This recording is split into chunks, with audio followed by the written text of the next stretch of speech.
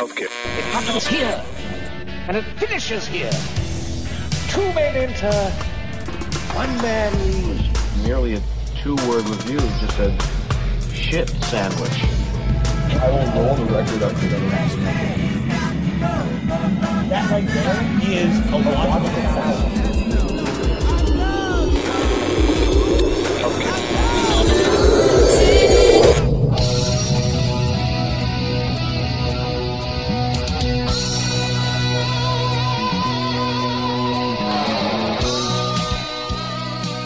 Welcome back to the Basement, fellow music lovers. You are now tuned in to yet another exciting adventure with us here on Chunky Glasses, the podcast. I am highly caffeinated right now, telling you Sunday morning, and it's a good Sunday morning indeed. Partially because I just got to listen to the album again that we're going to be talking about today. Kamasi Washington is a name you should know, whether or not you're in the jazz scene, or whether or not you're just a fan of Kendrick Lamar, or, I don't know, good music. You follow this podcast, you've heard us talk to Mr. Miles Mosley. Him and his cohorts recently just made sort of the next step in their musical journey. An album called Harmony of Difference. I'm calling it an album, even though they say it's an EP. It is a cohesive musical vision and journey, and it is full of life and lessons, and is one of my favorite pieces of music of the year. So my friend Mr. Marcus Dowling came down to have a chat about it. And we did that and got a little metaphysical. It gets a little goofy out there, but I trust you, it's a good ride. And then at the back end of this, we're going to be talking about another person who has made an album equally as powerful, equally as important, maybe even more so. It is out today. Talking about Mr. Aaron Abernathy. His album Dialogue is out right now. There's going to be a link in the show notes. You can get it on Bandcamp, I believe. I bought the vinyl. I pre-ordered it. Been listening to it all weekend. It is fantastic. We are going to play the centerpiece track off that generation for you right here on this podcast. This is possibly the most important song in 2017. It is a rallying cry, and I could not be more proud of my friend for making this this impeccably powerful and important album. So I'm gonna talk a little bit about that after this. And that's what you're in for this Monday. So if you guys are ready to, get one with the universe, this is a groovy episode. Let's head on down to the basement. Me and Mr. Dowling already in conversation, talking about Mr. Kamasi Washington and the West Coast Get Down's new album, Harmony of Difference.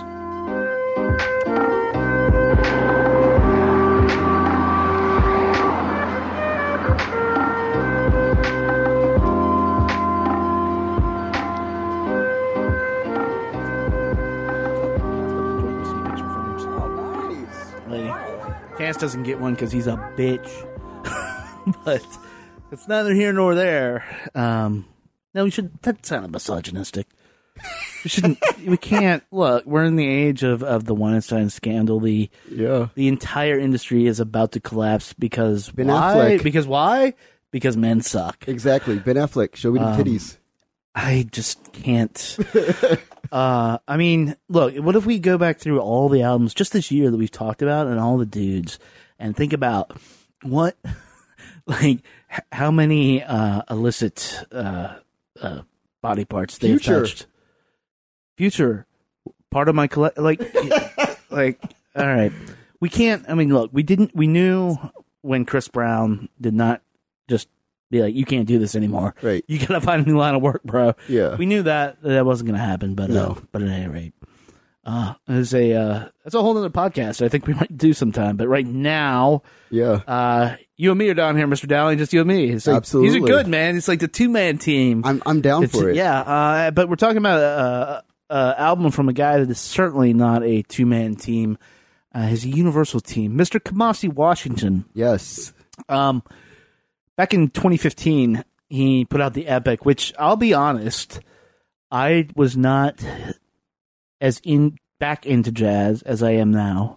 Now these are the albums. I'm seeking out the Blue Note catalog, like the old school. I've noticed. Right? And Paul was the one who was like, you have to hear this thing. It's the Epic. And the first thing he tells me, I said, oh, where is it? He's like, yeah, it's on Spotify. Look it up. First thing, I'm like, this bitch is 3 hours long? What the fuck are you talking about? But this is the only time in Paul's life he's been right about music. He was correct. Right. No, it is an astounding achievement by any measurement of any artist in the modern era or any era period. He single-handedly, I think, shined the light hugely on jazz again. Right. To the point, and this was right before, I think, To Pimp a Butterfly. Yes. And so he's setting the stage. I mean, he was already doing this with his the West Coast Get Down, which we're going to get to. Of course. Which we've talked to, friends with some of them. Of course. And Miles Mosley. Yeah, Miles. Cameron. Yes. Cameron's a bad motherfucker. God. No, like... But, Yeah. Every time we talk about Kamasi Washington, I do also have to bring up the point that, and thank him publicly. He played a show at the Howard Theater, which is what we were just talking about. Big things ahead for the Howard Theater here in Washington, D.C. Yes. But the day the journalist got shot on live television, that was basically my hometown, sort of. I grew up in Lynchburg. Roanoke is a little ways away. I lived in Roanoke after college. Neither here nor there, but it was a painful day. In hindsight, no, that was really as painful as it gets. Right. I was going to say, maybe we've seen more fucked up shit since Trump's been in office, but I don't think we have. It's pretty bad. I think it was leading up to it, though. Yeah. But he played this show, and he came out, and the first thing he says to people is, this music is about bringing people together. This is about healing. Not speaking about that. Yeah. And the end result was that it did. Paul wrote a stunning review of that show with that in mind, and I recommend you guys all read it. We'll put it in the show notes. But at any rate, made me a huge fan of Kamasi Washington, period. Anything the man does now, I will seek out. I will do. We have talked to, you can go back to the archives, Mr. Miles Mosley. Yes. I played a remarkable set at Songbird, and if you didn't see that, it's the last time you're going to see him in a place that small. Yeah. Cameron Graves as well with him. His, what's the name of his albums? Planetary Prince. Yes. Yeah, go ahead and get that. So then Pimp a Butterfly happened, and we've all been like, what is Kamasi going to do? In New York earlier this year, he premiered a piece called Harmony of Difference. And it was meant to be a, what's the best way to put this? I'd say it's a dramatic work more so than an album. Yeah. I guess I'll get into my feelings about the album somewhat. Or it's the fact that he's able to okay, so if you listen to the epic, it's an epic. It's 3 hours long. Yes. And it's like going to see the most appropriately named album ever. Right. It's like going to see a play. Mm-hmm. You sit down and you listen. It's always how I tell people to listen to this album. You sit down and you start listening. Then at some point, get up and take a stretch. Go get some lunch. Maybe, go take a walk around the block and then come back and listen to the second half of it. Mm-hmm. And then, pause and maybe genuflect and get on with your life. Because that's the kind of record it is. A big, big album. This, by comparison, is different. In a way that I feel like it's punchier. It's still got that room and interplay, but it punches in a way. Because there's more pop elements that are happening there. Mm-hmm. There's I think of the Fifth Dimension when I listen to this album. I think of a lot of what was going on in R&B, this kind of hippy dippy R&B of the late 60s, early 70s. That was kind of not Arthur Lee in Love and not Jimi Hendrix, but and certainly not the era of Motown where the wah wah pedal gets introduced. But there's this other element of it that is Saturday morning TV R&B. Mm-hmm. In a way, it's H.R. Puppet stuff meets R&B in a way that's fun and colorful, and it definitely opens you up spiritually in a way that is not so straightforward 4 on the floor, I'm going to get down, or I'm going to make love to you, or whatever. Right. It's got more of a feeling to it of. I guess it's I the word for it would be I don't want to say peace or joy and some kind, because those words abstract. I think that's fine. I think it's fine. Let's play. This is the initial track from it, and then we're going to get into sort of the construction of a little bit because I think it's super important to this discussion about this band. And this is the opening track, and I think the main theme, which Desire.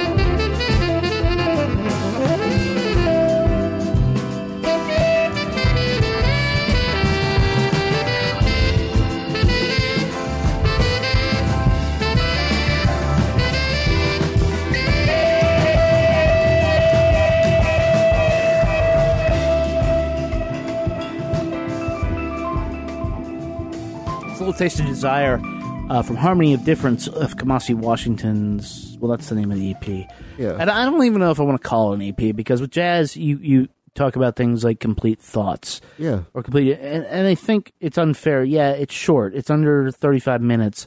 But this is put together, the way the album is structured, you have 4 songs that are desire, humility, knowledge, perspective, and integrity. Yeah.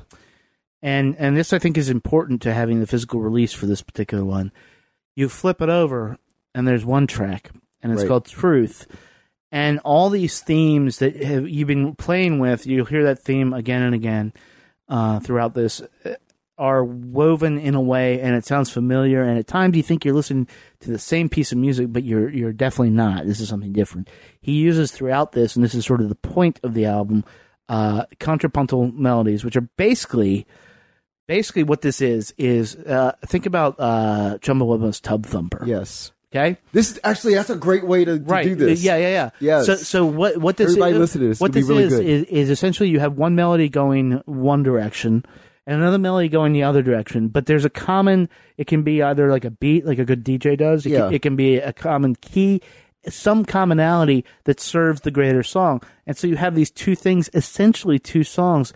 You can get like 6, 7 different songs going at the same time underneath all this stuff to form this big thing of music. It is honestly the best songs I think were like that. A lot of Beatles songs do that, and it's complex. I mean, it's not a thing for amateurs. I was gonna bring up something. It's this also made me think of some other jazz related early 70s people like if you listen to like the version of Funky Nassau by the beginning of the end. You listen to like and it's gonna sound so academic and simple, but it's a great example of it. The Grazing in the Grass take by Hugh Masekela. It's the same thing where if you get like the 45 of it or whatever, there's like a part 1 and a part 2. And the part 1 is very straight ahead, straightforward, like radio edit of it so that you get 2 minutes and 36 seconds or whatever. But when you listen to like the part 2, it's like the theme and variations where you get it's like, you have that theme from the original, then there's a variation, then they intersect, then there's like a whole like breakdown that happens where, one instrument takes lead and it's like, okay, there we go. when you hear Kamasi play, there's a thing about him as a lead of this band on this that is really pronounced, in the sense that like he's willing to take a lead here and not set back so much, but just like drive the thing. Right. I mean, it's a very different thing. So this was essentially presented as sort of like an art piece, right? Right. And again, getting back to like a full thought, a full piece. Right. This is not. We're gonna play you little chunks of it, but this is not intended to be digested a song at a time. Right. These aren't like, this isn't like, oh, Giant Steps is here, and I'm no. This is intended to be a full piece. But yeah, this came from his brain. This came from like the West Coast Get Down, which, you know, I'm going to read off some of these names here. Get Cameron Graves on piano, who is a giant. He's a giant. He's a giant waiting to happen. Yeah. I think he's already. I don't know if people. I think he's already been anointed by Herbie Hancock, but he is the next Herbie Hancock. I'm intrigued to see what people do with the piano as a pop instrument. Yeah, but because all this is pop now. A little bit. We'll get into that. Okay. We'll get at Matt Hayes on guitar. Right. You got Nick Mancini on vibraphone. You have Terrence Martin also on sax, on alto sax. They just put out an album recently. It was what was the name of it? Moore was just telling me about it. Yeah, it's really good. Yeah. We'll put it in the show notes if we can remember it. Mr. Miles Mosley on upright bass. That guy. Yeah. Ryan Porter on trombone. Going down, Thundercat on bass on part of this. Kamasi, obviously, he's a composer, conductor, and author of the piece. Ricky Washington, his dad, on flute. I mean, this is the group. This gets back to like a more classic era of jazz where you'd get like a guy like Miles on occasion who would like have an idea, and run with it and force the band. And that's the thing I like about this is that when you have like Miles would go so far ahead, and he would leave the band just enough, like. To follow him on it, like it would be like, okay, I'm gonna drop a musical thing here, because there's ways that he plays the sax. It's cool. He'll like play a note that doesn't fit, but it fits for everybody else that's playing with him. That's the contrapuntal stuff, right? It's brilliant, and that's the brilliance of that type of technique is that like you can do that. You can be doing stuff, and for your line. Right. It makes no damn sense. Yeah. But then if you have these other two things going over here, I mean, and look, that's harmony of difference. Come on. Yeah. It could not be right. more clear that, A, this is a spiritual album. It's meant to be a spiritual experience, but it is about like togetherness, period. And I can tell you as somebody who has listened to this album probably 100 times, and I have the vinyl now, like it succeeds so wildly in a way that the Epic did. The Epic was a reintroduction for a lot of people to jazz. And it was like, you can take a deep dive, you can find all this type of jazz, and it referenced every era. But with this, like, you put this on, and it is, like, if you had a shit day, you put this on, and it's a meditation. Right. I wanted to say, in regards to that, I feel like the Epic is like free jazz. Yes. And that's why it's 3 hours long. Yeah. And this is very different. So I feel like for a lot of people that I've talked to about this album, because this is, it's funny with Kamasi. I wanted to bring it up because you probably have the same thing that happens to you. People now just walk up to you and ask, do you like jazz? Yeah. And then they mention Kamasi, like, right off the jump. Like, I don't think that's a bad thing, though. What's up? I don't think that's a bad thing. No, it's a great thing, but it's just funny because, like, the people I've talked to about this album feel like it's not they correctly feel like it's not the same, but they can't explain the same why. As the Epic. Yeah, as the Epic because it's not. It's not. And I think that we got too deep initially with To Pimp a Butterfly because we got so excited about the reintroduction of jazz that we didn't get into the conversation about like what is like kind of like a more like upright, straight up and down, like straightforward jazz style. as compared to like this kind of free jazz thing. Well, I think what you're hearing when people ask you that is, and look, this isn't bad. Anything that gets you out of your comfort zone, because look, if you were in hip hop or honestly indie rock, like embraced To Pimp a Butterfly, and this is like a reintroduction. I'm not presuming that people never listen to jazz simply because they love Radiohead. Right. They probably do. But it's a lot of that crowd wasn't necessarily steeped in it, and all of a sudden this thing that the hip factor has a lot to do with how people connect with the thing and how they continue to talk about it.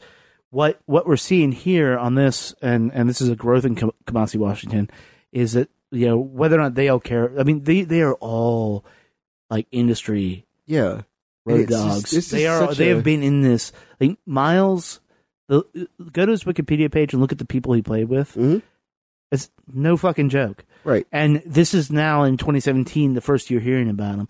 But my point is, Kamasi with this group of people isn't fucking with that. They're out here to tell truth. Right. And I wanna mix in a little like another track here on the way to the end of this review here, because to get you an idea, you heard the themes on Desire, and you're gonna hear some of these on this one. We're skipping Humility and Straight to Knowledge, but check out a little of this jam.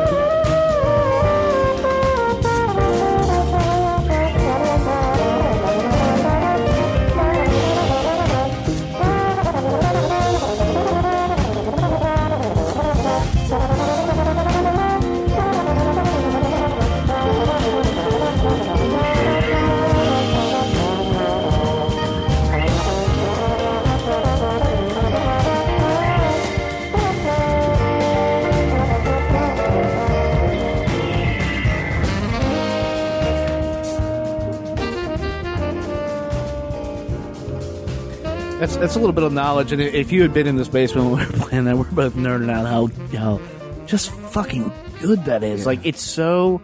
we talk a lot about organic moves and music and stuff, and you have this sort of swirling bass pattern. You have the horns going on. You have the theme. It's establishing...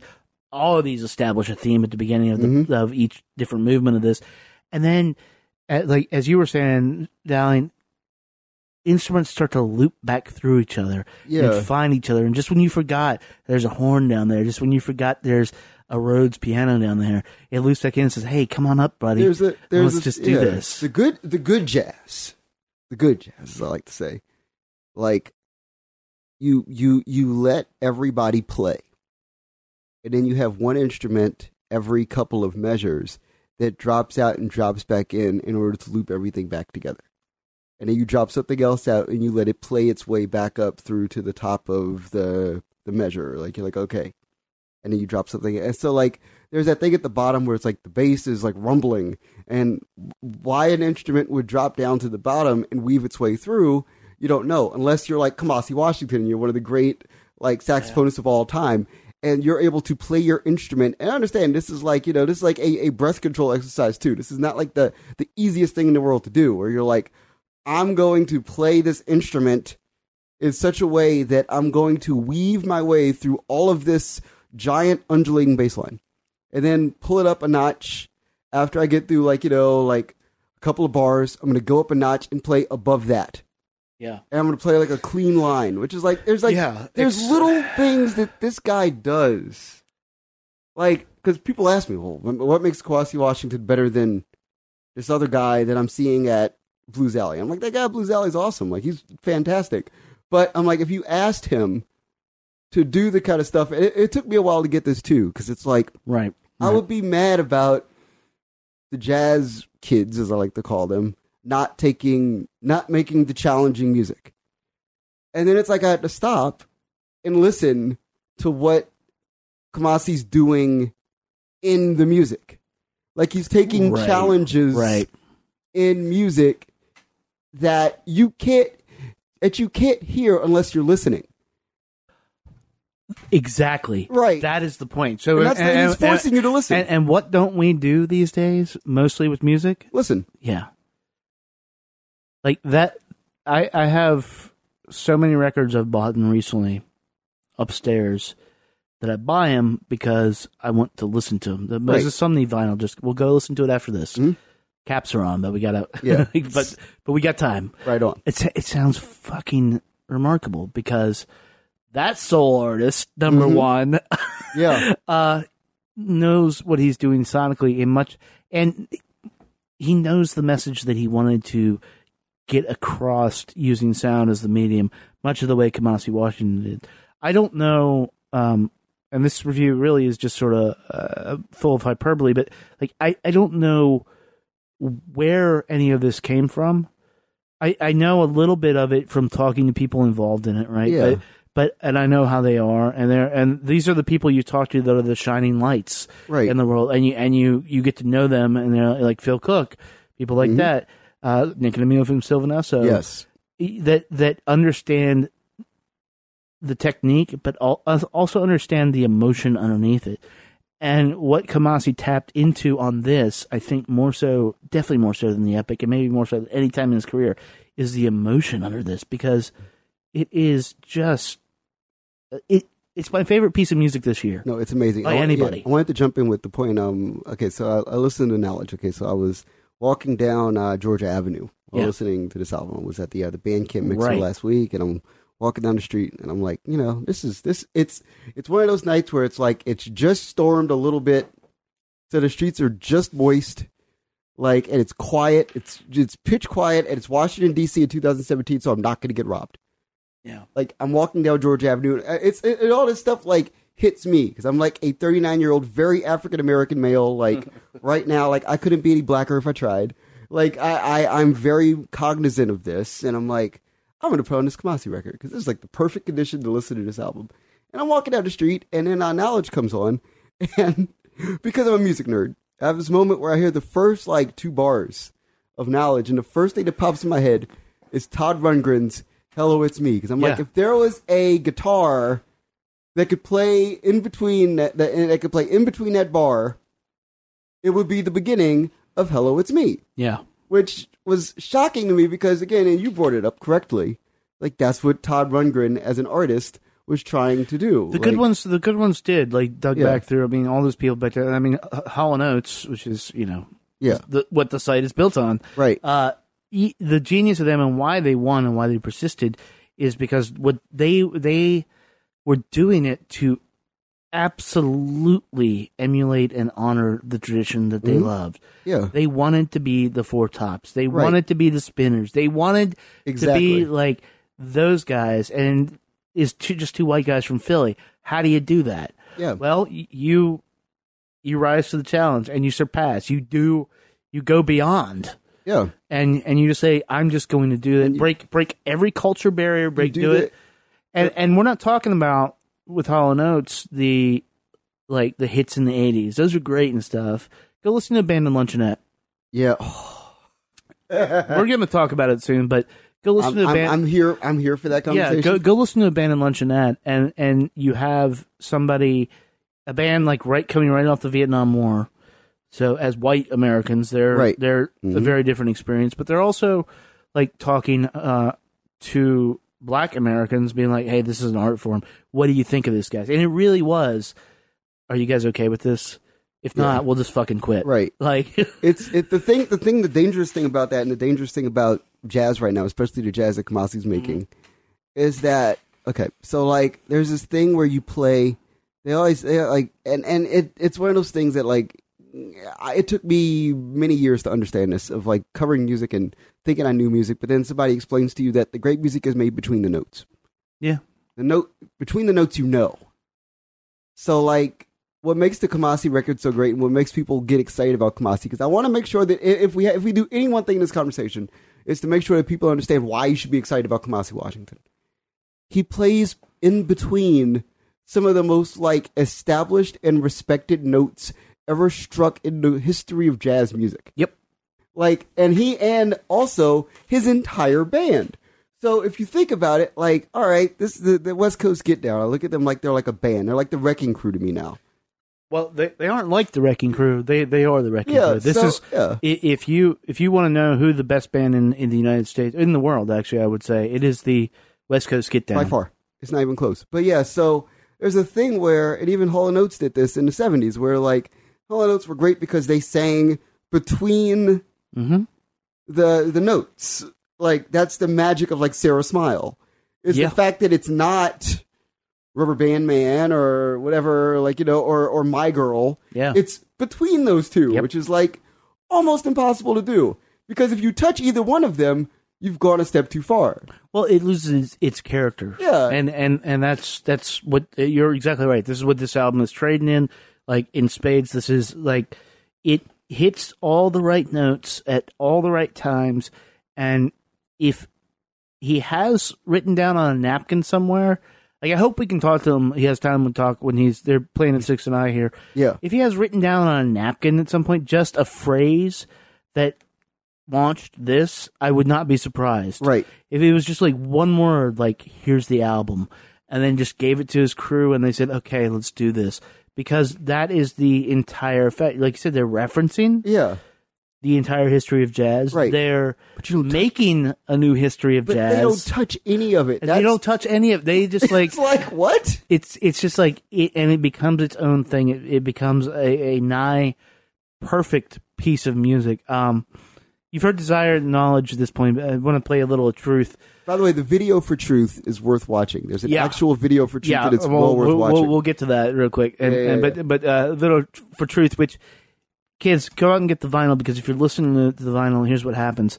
You go through desire, humility, knowledge, perspective, integrity, which according to Kamasi, just on what he put on this record in his titles, these are the keys to life. Yeah. And then you have to flip the record over. And when you flip the record over, you get the truth.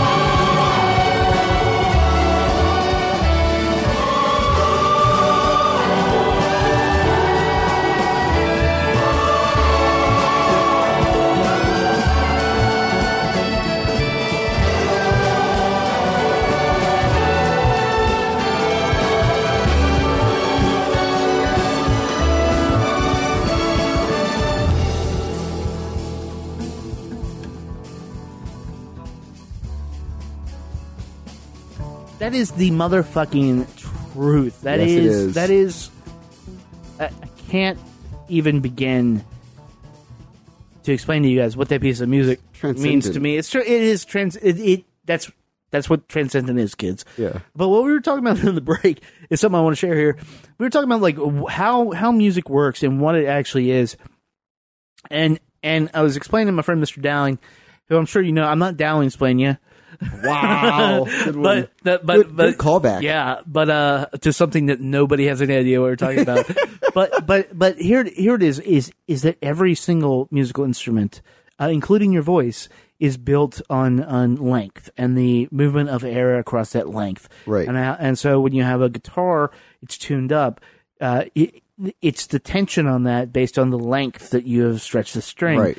All that. With a vibraphone, what you were asking about, you have keys. Things can be tuned to the mass of it, which is part of the length. It's sort of the thing, but you can also adjust pedals, so you can adjust different things in it and use different mallets on it, and it like quantumly adjusts the length. A saxophone, if you put down 3 keys, the air has to travel a shorter distance than if you have 2 keys. It produces a different vibration. Yeah. This is what the universe, and this is why we're music nerds, this is what the universe is fucking built on, dudes. And we are not tripping our face off right now, but this is when you want to understand why music resonates with you, that is why. It is everywhere around you. Okay. It is every single thing in our existence. So I'll break this down. So, like, the only reason you would ever use a vibraphone on a track is because you've been inspired by probably like 2 out of like 2 main people. It's like Lionel Hampton. Yeah. You know, and so like it's funny. I was listening to Flying Home earlier today. Nice. And nice. it's Flying Home so good. And then I was listening to it. So I've just because I enjoy disco. I was listening to a lot of the Philadelphia International stuff, and Earl Young, who played the vibraphones for Philly International, and so like all that Mother, Father, Sister, Brother stuff. Mm-hmm. Theme from Soul Train, the extended version. There's a vibraphone section there that's just incredible. And then you think of that stuff, and those are very like pronounced vibraphone sounds that you hear them and you're like, you know who made them and where they resonate in history of music. And they're like really profound sounds. It's not like a minimalized instrument in the history of like, especially like black music. And then to boldly be like, you know what I think I'm going to do on this? I want to have somebody play the vibraphone. Yeah. And it's a 13-minute long track. I so think it's hard. a standard in LA jazz. I mean, you definitely heard it a lot. Yeah, but with a track like this, you're making this track, right? And you're boldly going to make it the lead single on this EP album, release of Kamasi Washington's music. And it's like you only do this if you know that you have something unique to add to the. And this is I'm gonna sound like the biggest musical nerd. The conversation of the instrument historically. You're right. So you're like, okay, this vibraphone is going to do something completely unique and different, and it does. And I'm just like, at the time when I was walking down the street, I'm listening to this, and I'm just like, wow. I'm like, I'm not drunk. No, it does. Yeah. It does and it doesn't. It does because it fits perfectly in this, and it's not. I don't want to say the vibraphone is a kitschy instrument. But it can be. It totally can be. But to actually use it, and that's sort of the point of this harmony of difference. When you play it in the 7th grade, it's totally a kitchen Yeah, but this harmony of difference. Exactly. And the truth brings it all together. I mean, I hope you heard how, like, the themes we played in Desire and some knowledge worked in there were different instrumentation. And that's not just for the benefit of saying, hey, we're doing something different. That's saying, oh, we're finding how this all fits together. Right. Which is a larger statement about, I think, his Kamasi looking at the world around us right now and saying, here's how we are. And look, this is heady shit. This is seriously heady shit. We just broke down the resonance of music. I agree. But so I mean, it's really heady. But I think you're right in suggesting that it might be like pop jazz, but it's also heady shit, and you don't often see those two things work in Congress, and I just don't. this motherfucker is from outer space, and I don't, He's making music right now. I mean, I'm thrilled to exist as a human being while this person is creating, and sad that I didn't or he didn't have stuff out. So it was like, but he didn't have this outlet, but now he has. Like, this is without fail. I'll repeat it. My favorite piece of music this year. This is fucking therapy, dude. And who can we name that we have talked about this year that is doing anything close to this? I'll put it like this: the thing about this album is that it proves that music can solve problems. Yes, that's right. Because if you sit down and listen to this album, even if you aren't like extraordinarily conversant about music, which we apparently are, I had no idea if this conversation was going to go in this direction, but it did. Right. Thank God it did. But like, you're like, okay, so if you're not conversant in music and you listen to this album, like, there's something on this that will speak to you in a way that music has never spoken to you before, probably. Yep. And it'll start to and the way that good music wears on you is that you'll start to think about it. And as you start to think about it, because you're so deep in the recesses of your brain, other things in your life will just start making sense. Yes. It's a beautiful yes, thing. It is an absolutely beautiful thing. We're not doing ratings anymore. I mean, we are internally, but we're not really doing ratings anymore. But, we are trying to display, like, the good and the bad of projects and stuff. But honestly, like, there's zero bad. I can't even. I don't understand, and I don't question where this piece of music came from. I'll say this: like, the thing about this album that makes it great is that there are going to be so many albums that are influenced by this. Oh, like, yeah, music, all genres. I don't know if Kamasi knows that. Like, kids are going to hear this in, like, band, in middle school, and be like, "I can do that." Yeah, and then they're going to do it. I mean, okay, so the second I heard "Hello, It's Me," pop country got really, really good. Yeah. Because I'm like, okay, so, like, because, again, the center of the music industry is Nashville, Tennessee. Yeah. So, and this will play out in further episodes of Chunky Glasses. One of the things to note in that being the case is that, like, when you mix, like, jazz and folk and country and R&B together, nothing bad can come of that. Nothing. Nothing. I mean, it's... There's value in musical tradition based on culture. Yeah. But much like this is back to the contrapuntal thing, you have, I mean, this is the whole idea. This is the soul of this album. If you have a song going in this direction and you have another song by somebody going this direction, another song going the other direction, zoom out to that and put that in perspective of, like, where we are as people. Yeah. If you have something you take from black culture, something you take from Cuban, something you take from honky white Oreo Speedwagon loving people, and you put it together, it's never going to be bad. And that's the point, and that's why we weren't sure if we were going to talk about this album because it is short. But for me, this is easily the most important album of this year. And, by far. And I can't even... don't be scared by the jazz. Just go out and get this. And if you seriously email me, I will buy you a fucking copy within limits. I got 5 copies in me. How about that? And I will send you a copy, because this is,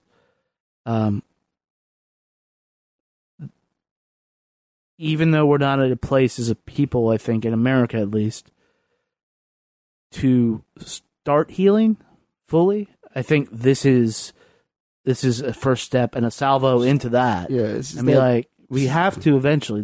There's always a snapback until it ends, and because I hear this, I don't think it's going to end anymore. I mean, I feel like it's just the kind of, if you're at all interested in, like, discovering solutions for all the world's ills, of which there are many, this is a record to listen to and to start to, like, put that conversation together, because it'll help you. Everything's here. Everything is there. Yeah. All right. Gonna take a quick break. Come back. I'm gonna play a little track, and Mr. Dallin, you're gonna head on down the road. So yes. Thanks for stopping by, sir, and of course. We'll see you soon. Hopefully, talking about country.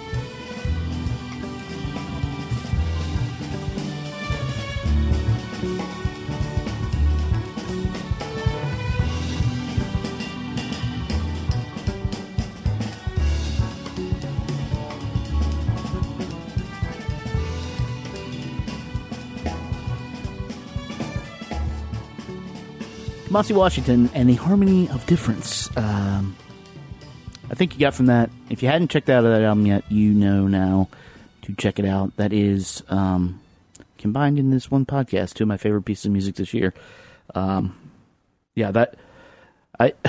We gushed enough about it. You guys know what I think about it. It's an amazing work of art, and they will be playing this on tour coming around to your town. They're going to be here in D.C. at 6 and I on November 26th. Hopefully we get a chance to sit down and talk to them. Definitely want to check up with Miles, check in, catch up, and all that. But yeah, so go out and get it, kids. It's available everywhere. I recommend the vinyl because it sounds fucking phenomenal. And if you don't have a good sound system, come over here. We'll sit up front and drink a few beers and listen to it. It is amazing. Speaking of amazing, I told you about this up front. So, look, we've talked about Aaron Abernathy on this podcast before, and at the end of this week, you're going to hear the review of this album that we're just talking about. And then the next Thursday, we're sitting down with the man himself. But to give you a little background, this is a guy, his Black Milk, Detroit rapper, his musical director, and he came into this basement sort of through a project that me and Marcus were doing, and we're all like, damn, you live in D.C.? Cool. Yeah, this is cool. Since then, we've sort of been talking to him about his album Monologue from last year, which is phenomenal. It was a personal journey. It was a journey from a boy to a man in the music world, and if you haven't heard that, I highly recommend you check it out. But that was on the way to another album that he was going to do called Epilogue. And Epilogue was supposed to be, now that the narrator, arguably Mr. Abernathy, is a man, what is life? But a funny thing happened on the way to that, and that will still be happening. But Trump got elected. The country went kind of to shit, and like any good artist, Ab could not just sort of sit by and watch. I've talked to him extensively about this, and I don't think he even knew what he was making at the time. It was just an honest reaction to what he felt as a black man in America. What he did make was, period, the most important album of 2017. And this song that I'm about to play is one of the reasons why. This song is Generation. This will, I believe, go down in history as a rallying cry for protests and whatnot. And, sometimes these things happen, and they're happening right now. So, Aaron Abernathy, Generation.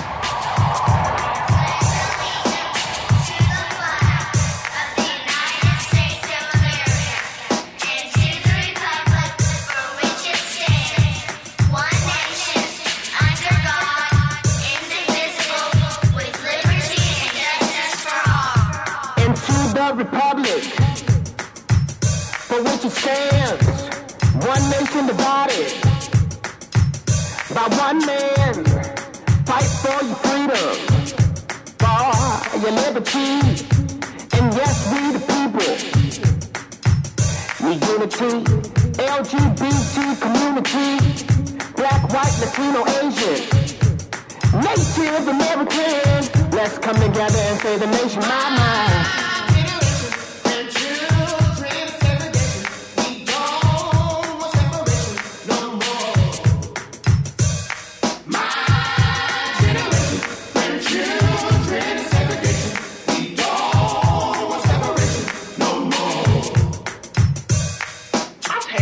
Freedom is to me no fear.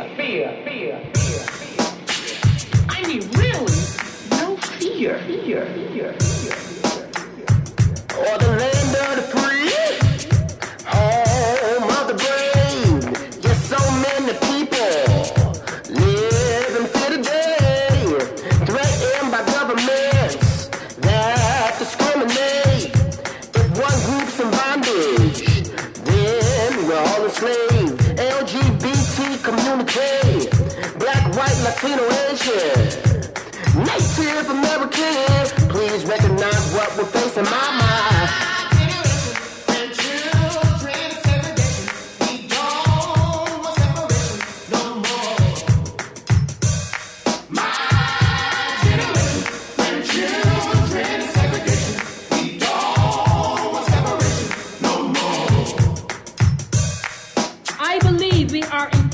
Enough to recognize the talent, energy, and dedication which all Americans, including women and minorities, have to offer, I know that millions of Americans from all walks of life agree with me that leadership does not mean putting the ear to the ground to follow public opinion, but to have the vision of what is necessary. And the courage to make it possible. We hold this truth to be self-evident that all are equal in this great land. It's granted to the immigrant, the woman, poor and rich in all religions. A woman deserves equal pay. Lesbians and gays deserve the rights too. Let's love our neighbors as ourselves and not deprive a race of what we want to. My.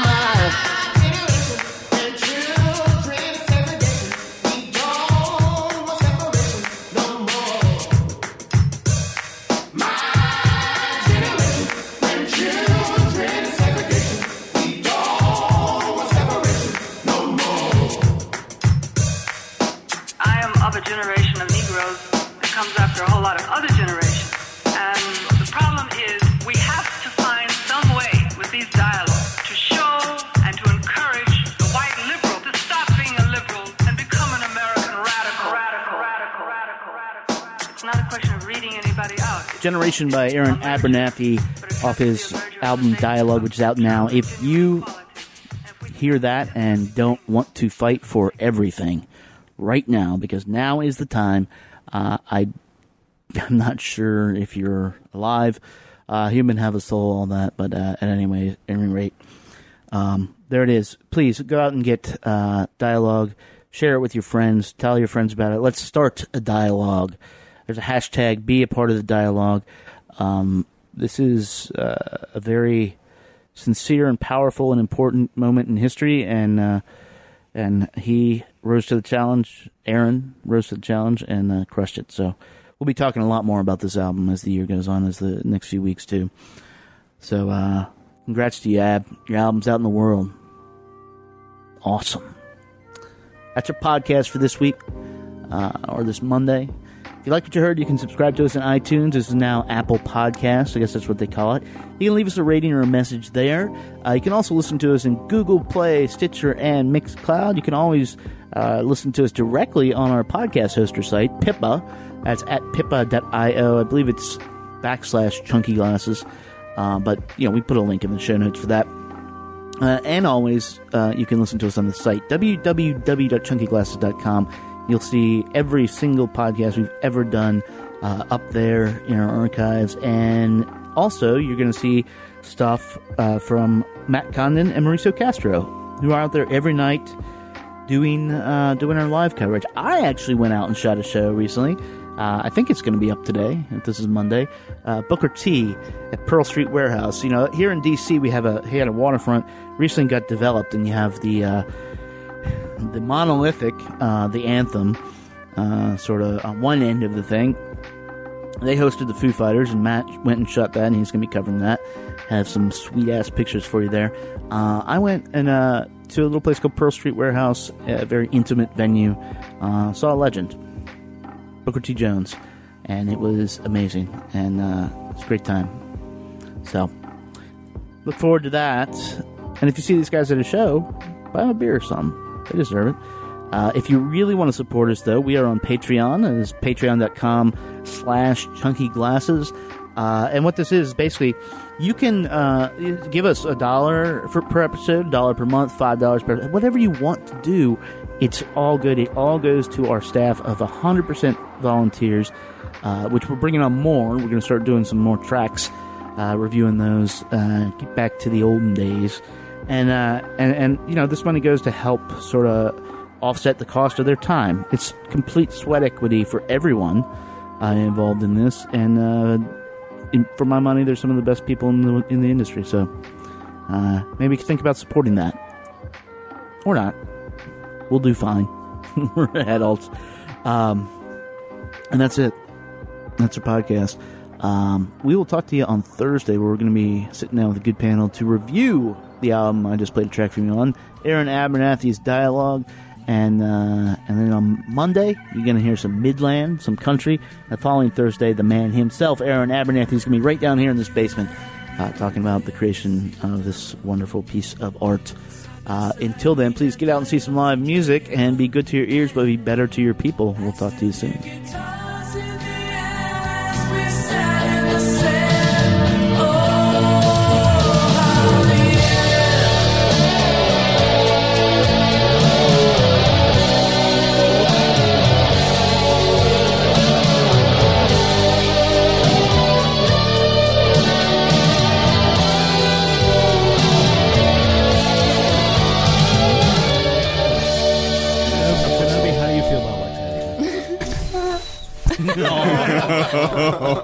Kenobi.